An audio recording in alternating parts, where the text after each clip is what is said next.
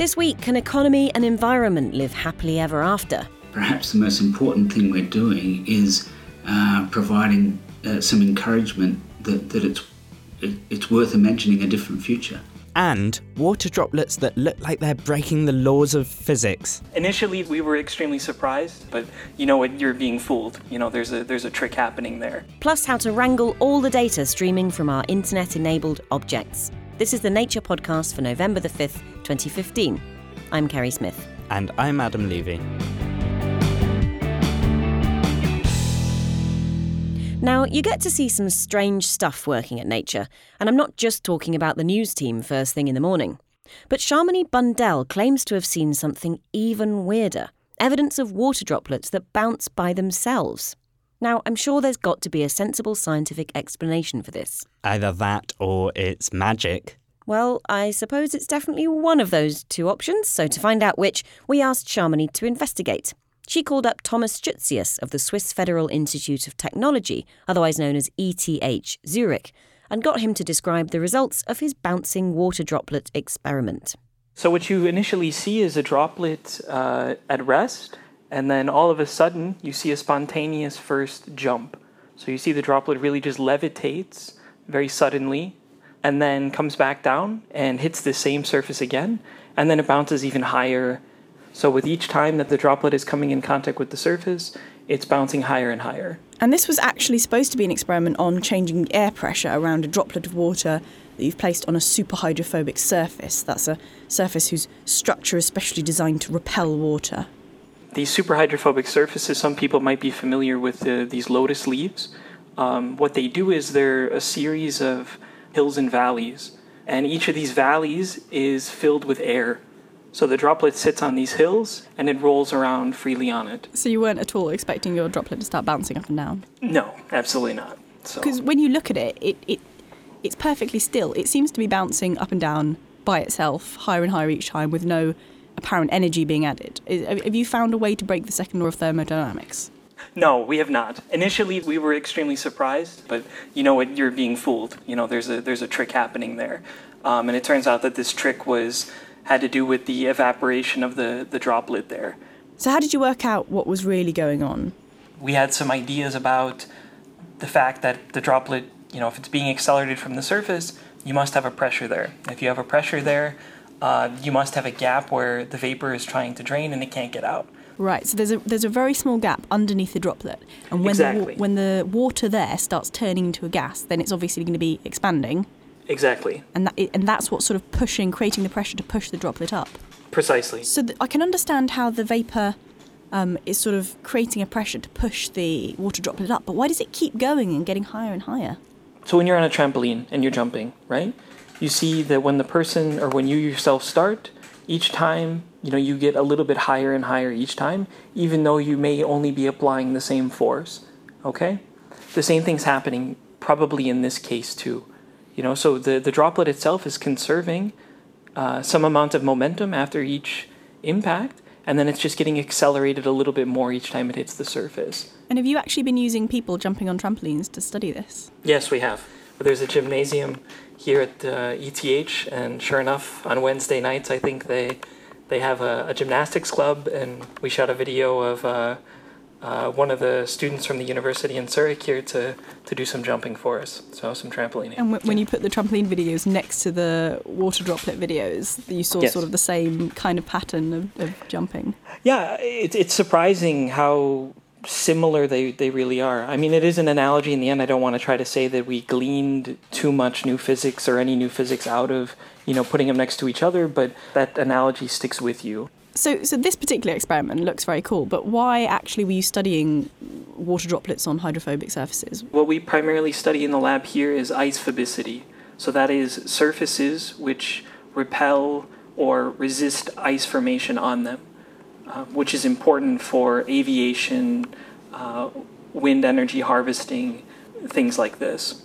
So things where if ice formed on them, they would not work properly? They wouldn't work properly, they could reduce efficiency, or more importantly, potentially result in dangerous situations, so safety issues. So I can see why hydrophobic surfaces can be pretty useful, but what about these particular bouncing droplets? you could imagine that, normally what you rely on is that droplets would roll, to get off the surface. But in this case, with the bouncing droplets or droplets that naturally vaporize, they kind of self-remove. So they don't need any external force applied to them. But I would like to qualify that with saying that the pressures that we were studying here were relatively low and not close to a reality. Because you've created very specific conditions in the lab that makes this happen, but they wouldn't usually go around bouncing by themselves. Precisely. Normally in real life, you would not experience such low pressure conditions. But apart from your area of research, is there anything else we can use bouncing droplets for? Can we harness them as tiny engines providing endless kinetic energy? I wish. We did the calculations and they're not great. So I don't think you'll be seeing any kind of motors anytime soon. We, of course, did make a small one for the work where we connected the droplet to a simple metal cantilever, and then that droplet was in contact with the surface, and we showed that you can, in fact, make mechanical motion with it, but I don't think you're going to be making any, powering any iPhones with it anytime soon. No tiny ant cities with amazing machines? I don't know, maybe. But we'd have to talk to the ants, so...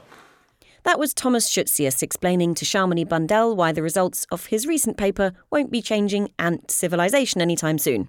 You can find the paper at nature.com/nature, where there are also some videos of the droplets. There's also a News and Views article at the same place.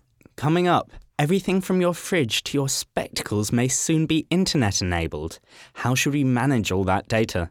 But before that, to Australia, where researchers from the National Research Agency have been acting as fortune tellers for their country.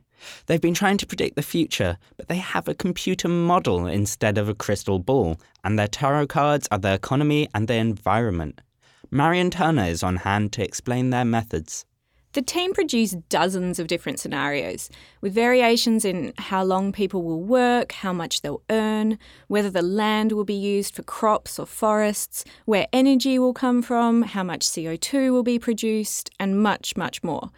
The data are a bit overwhelming, but the bottom line seems to be that Australia can be both economically successful and environmentally sustainable. Here's lead author Steve Hatfield-Dodds to explain. In some senses, that's the essence of the paper, that you do have to make choices, but the implications of those choices aren't nearly as big as most people think. You've looked at the relationship between economy and environment using Australia as a case study. Before you tell us what you predicted for the future, could you fill us in a little bit on what Australia's like now? So Australia is an interesting country that sort of sits between the developed world, the OECD countries, and resource-producing low-income countries. We have a very large mining sector and lots of energy-intensive industry. We're very export-focused, so a large amount of the food we produce is exported, a large amount of the energy, fossil fuels we mine. We have a high environmental pressure at home because we're serving the needs of other countries. Your model's an ambitious effort to capture a lot of factors surrounding both Australia's economy and its environment. Tell me a little bit about how you modelled that. So the modelling framework links together 9 models. So 3 of the 9 set the global scene, and then the other 6 models do detailed analysis of things like agricultural land use, electricity generation, biodiversity, and the economy as a whole. You look towards 2050. What possible outcomes did you find? The key finding is that you get economic growth across all the scenarios, and it varies a bit primarily because of differences in working hours, but the range is really quite narrow. So income increases substantially, but the environmental indicators are all over the place. Some of them are doubling in many cases. In other cases, the environmental pressure is falling below zero, so you're actually repairing past damage.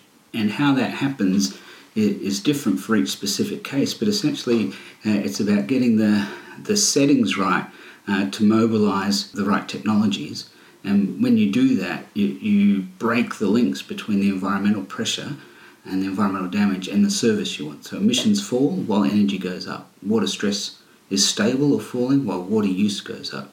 So you're saying that Australia could keep mining and keep using fossil fuels, keep using heavy industry, keep being a massive exporter, but somehow still reduce its environmental footprint?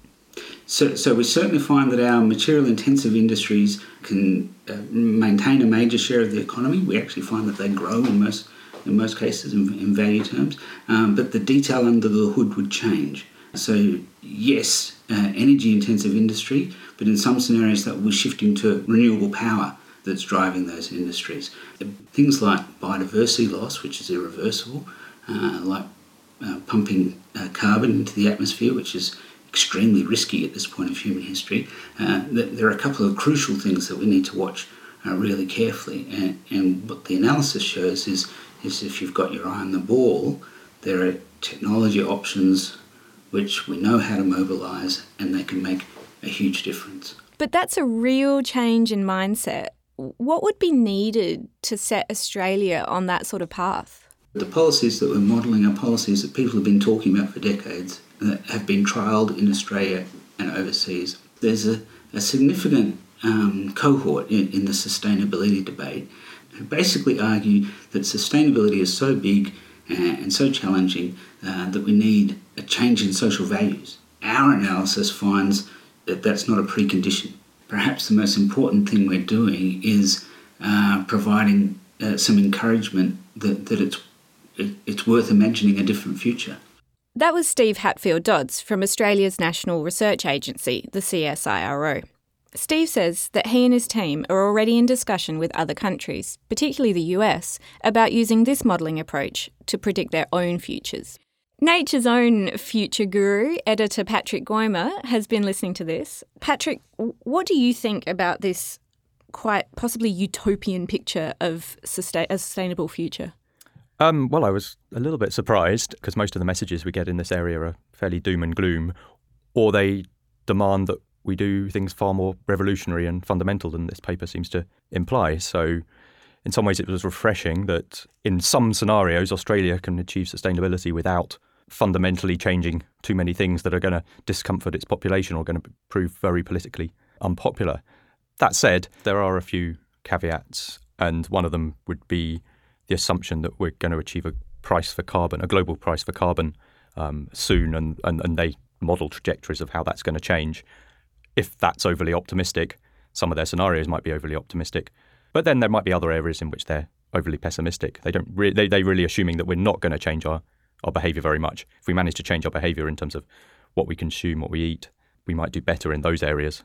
But what they provided here is a useful sort of bottom line. Feasibly, these are the kinds of scenarios that might work out. It's a comprehensive national level look. Thanks to our very own Australian model citizen Marion Turner, who is talking to Nature editor Patrick Goymer and researcher Steve Hatfield-Dodds. The paper is at nature.com/nature, where you'll also find our news and views. The podcast listener survey is still open over at podcast-survey.com. Just a few simple questions so we can find out a little more about our listeners. Do fill it out and you could win £200 worth of Amazon vouchers. That link again, podcast-survey.com. Coming up in the news, the science that Silicon Valley investors are throwing money at this year. And in the research highlights, Corrie Locke has stories of melting ice and hunted woolly mammoths. Now, though, over to Noah, who's been trying to get his head around the Internet of Things. My phone tells me how many steps I've taken every day. I only just recently found this out. I have to say, I was a little surprised and kind of creeped out that for almost a year, my telephone has been recording data about my movements without me even knowing. But according to Dirk Helbing of ETH Zurich in Switzerland, this is just a taste of where we're headed. Basically, technology, be it a coffee machine, a fridge, a toothbrush, everything, including our clothes, might be equipped with sensors. Dirk refers to this growing list of internet-enabled objects as the Internet of Things, and it's set to generate a lot of data. In the past, we had a situation where data doubles every 12 months, which has the amazing implication that within just 1 year's time, we're producing as much data as in the entire history of humanity. Now, in a few years' time, because of the Internet of Things, data will double every 12 hours. We can't hope to process all of this data, says Helbing, but it does provide a valuable opportunity. Well, for sure, we can learn much more about our environment, our world, what causes the problems that we have, and how to go about them. So there are a lot of potentials, from smart cities to personalized medicine and all these kind of things. So there are certainly amazing opportunities, but we could also do terrible mistakes if we use these technologies in the wrong way. For instance, think about how information reaches you now. It's been filtered by your Google search or your Facebook newsfeed. We need it filtered, otherwise we wouldn't find anything. But as more and more personal information reaches the internet, it could be used in the wrong way. At the moment, this is being done for us by companies or by institutions of all kinds. And we have a very limited influence on this. We have no idea what the quality of this information is and to what extent we're being manipulated. And in fact, there's quite some evidence now that personalized information is being used to manipulate our choices and our behavior. And the question is this a good or a bad thing? It could be good because it helps us learn about ourselves, but it could be bad if private companies try to use it for their own ends. Helbing imagines a future where all our data is recorded and filtered by individual organisations, and he doesn't like it. Well, in the moment where every single step, every single word we're saying is recorded, it's kept forever, it's controlled by companies or other institutions, it can be used to manipulate us. We would use our freedom of choice. We would lose the possibility to see the world in an unbiased way, to take independent decisions. Instead, Helbing imagines a kind of Wikipedia for all this new information. I think what we need to build is sufficiently open systems that allow us to run our own information filter, so we could inform ourselves. But before we get to this stage, there's another barrier to overcome. Most of this big data, even if we collected ourselves with our exercise plans or our driving directions, it belongs to someone else. But Helbing doesn't think this will last forever. I think there will be soon a new data protection law that will regulate informational self-determination, and that will require that users are given the possibility to copy data that have been created about them and use them for their own purposes. Even if this data becomes available, that's just the first step. First of all, we need to have access to the data in order to be able to do our own filtering and look at the data from our own perspective. So, for example, as a scientist, of course, we are swamped with a lot of new publications, right? And the question is, which publications should I pay attention to and read? Now, I could use different kinds of filters. I could use a filter that shows me the most popular papers, the most downloaded ones. I could ask for the most controversial ones. I could also use a surprise filter. So there are many filters one could think of to suggest me papers to read. And I would like to be able to add my own filters, share them with my colleagues and friends. They would want to be able to modify them, to improve them further. This is exactly what we need, such an ecosystem of filters that allows us to make better and better use of this data deluge that is surrounding us. Helbing himself is working on a system like this. It's called NervousNet, and it aims to give all users access to the kinds of data that the Internet of Things could provide, but in a transparent, customizable and controllable way. Initially, it'll use data from the kinds of sensors you find in a smartphone, just like the ones which have been recording my steps.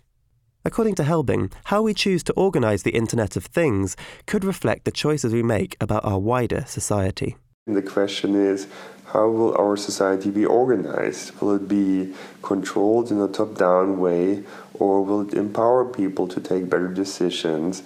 Will we still have democracies or not? These are the kinds of questions that are basically on the table. That was Dirk Helbing, who is also at ETH Zurich, talking to Noah. Nearly time for the news chat, but first the research highlights that you know and love. Here's Corey Locke. Elephants are voracious herbivores and can flatten forests if their populations grow unchecked. So, millions of years ago, when woolly mammoths roamed the earth in much larger numbers, how did Earth's forests manage to survive all that grazing? To find out, researchers analyzed data on the relative sizes of modern predators and prey. They compared that data with fossil specimens. The team estimated that long-extinct carnivores like saber-toothed cats and huge hyenas were big enough to take down young mammoths and mastodons, enough to control their populations. The study was published in the Proceedings of the National Academy of Sciences.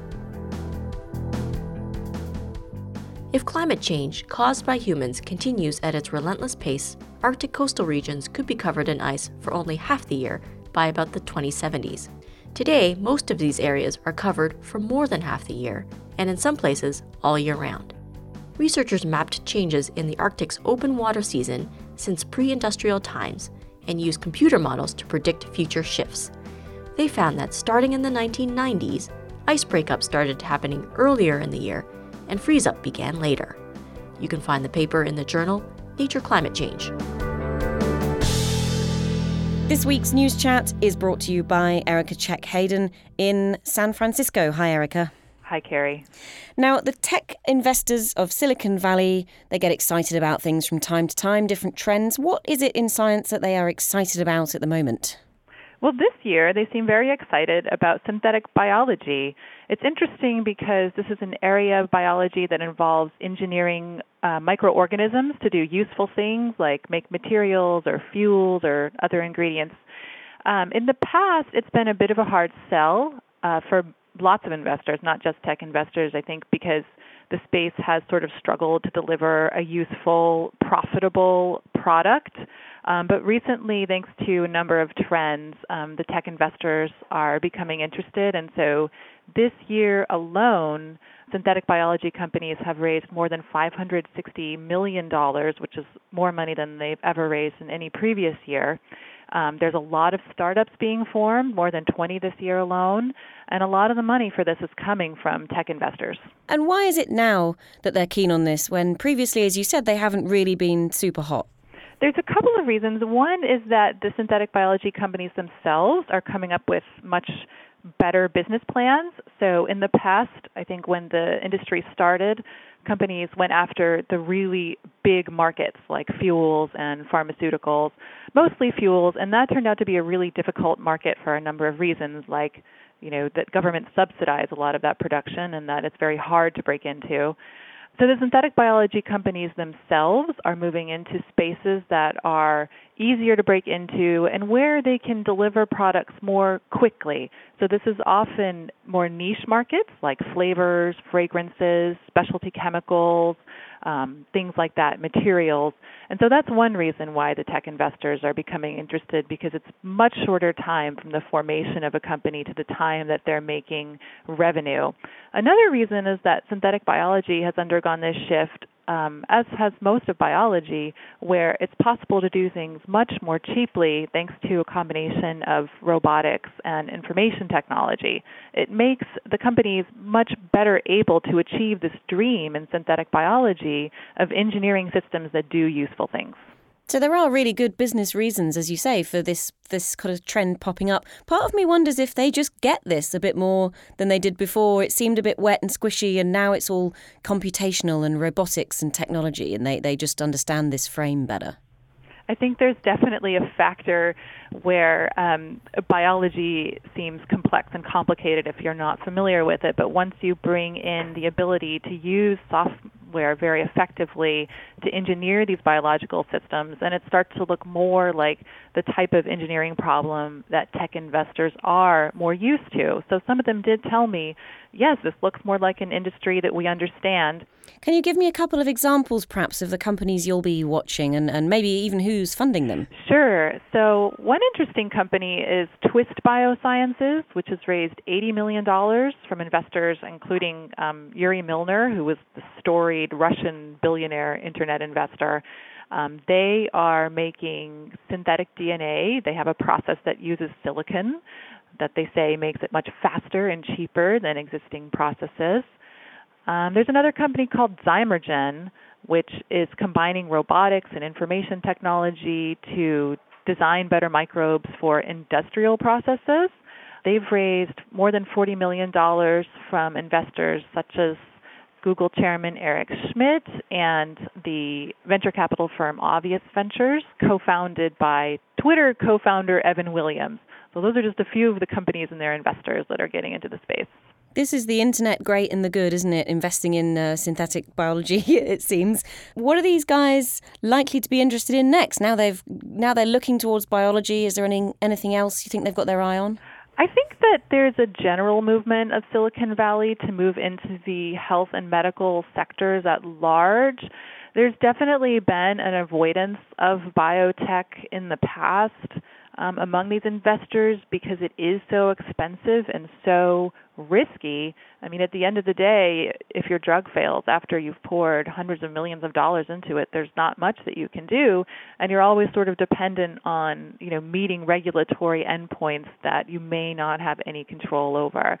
But a lot of the investors I talked to just talked about how the general trend in biotechnology and health sciences is to become more data-driven. And if you look around, you'll see that information technologies like Google are now getting into health. They just hired the former director of the National Institute of Mental Health, Tom Insel.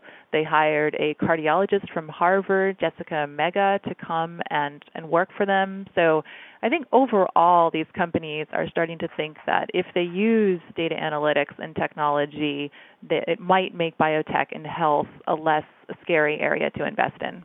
That was reporter Erica Check-Hayden in the San Francisco office. Read her piece at nature.com/news. And new on our YouTube channel, the Mesa Verde mystery. An entire society disappeared from a region of Colorado hundreds of years ago, and no one knows why they left. If you enjoy the show, you can always leave us a review on iTunes. Just search there for Nature Podcast. There are tons of archived episodes there as well.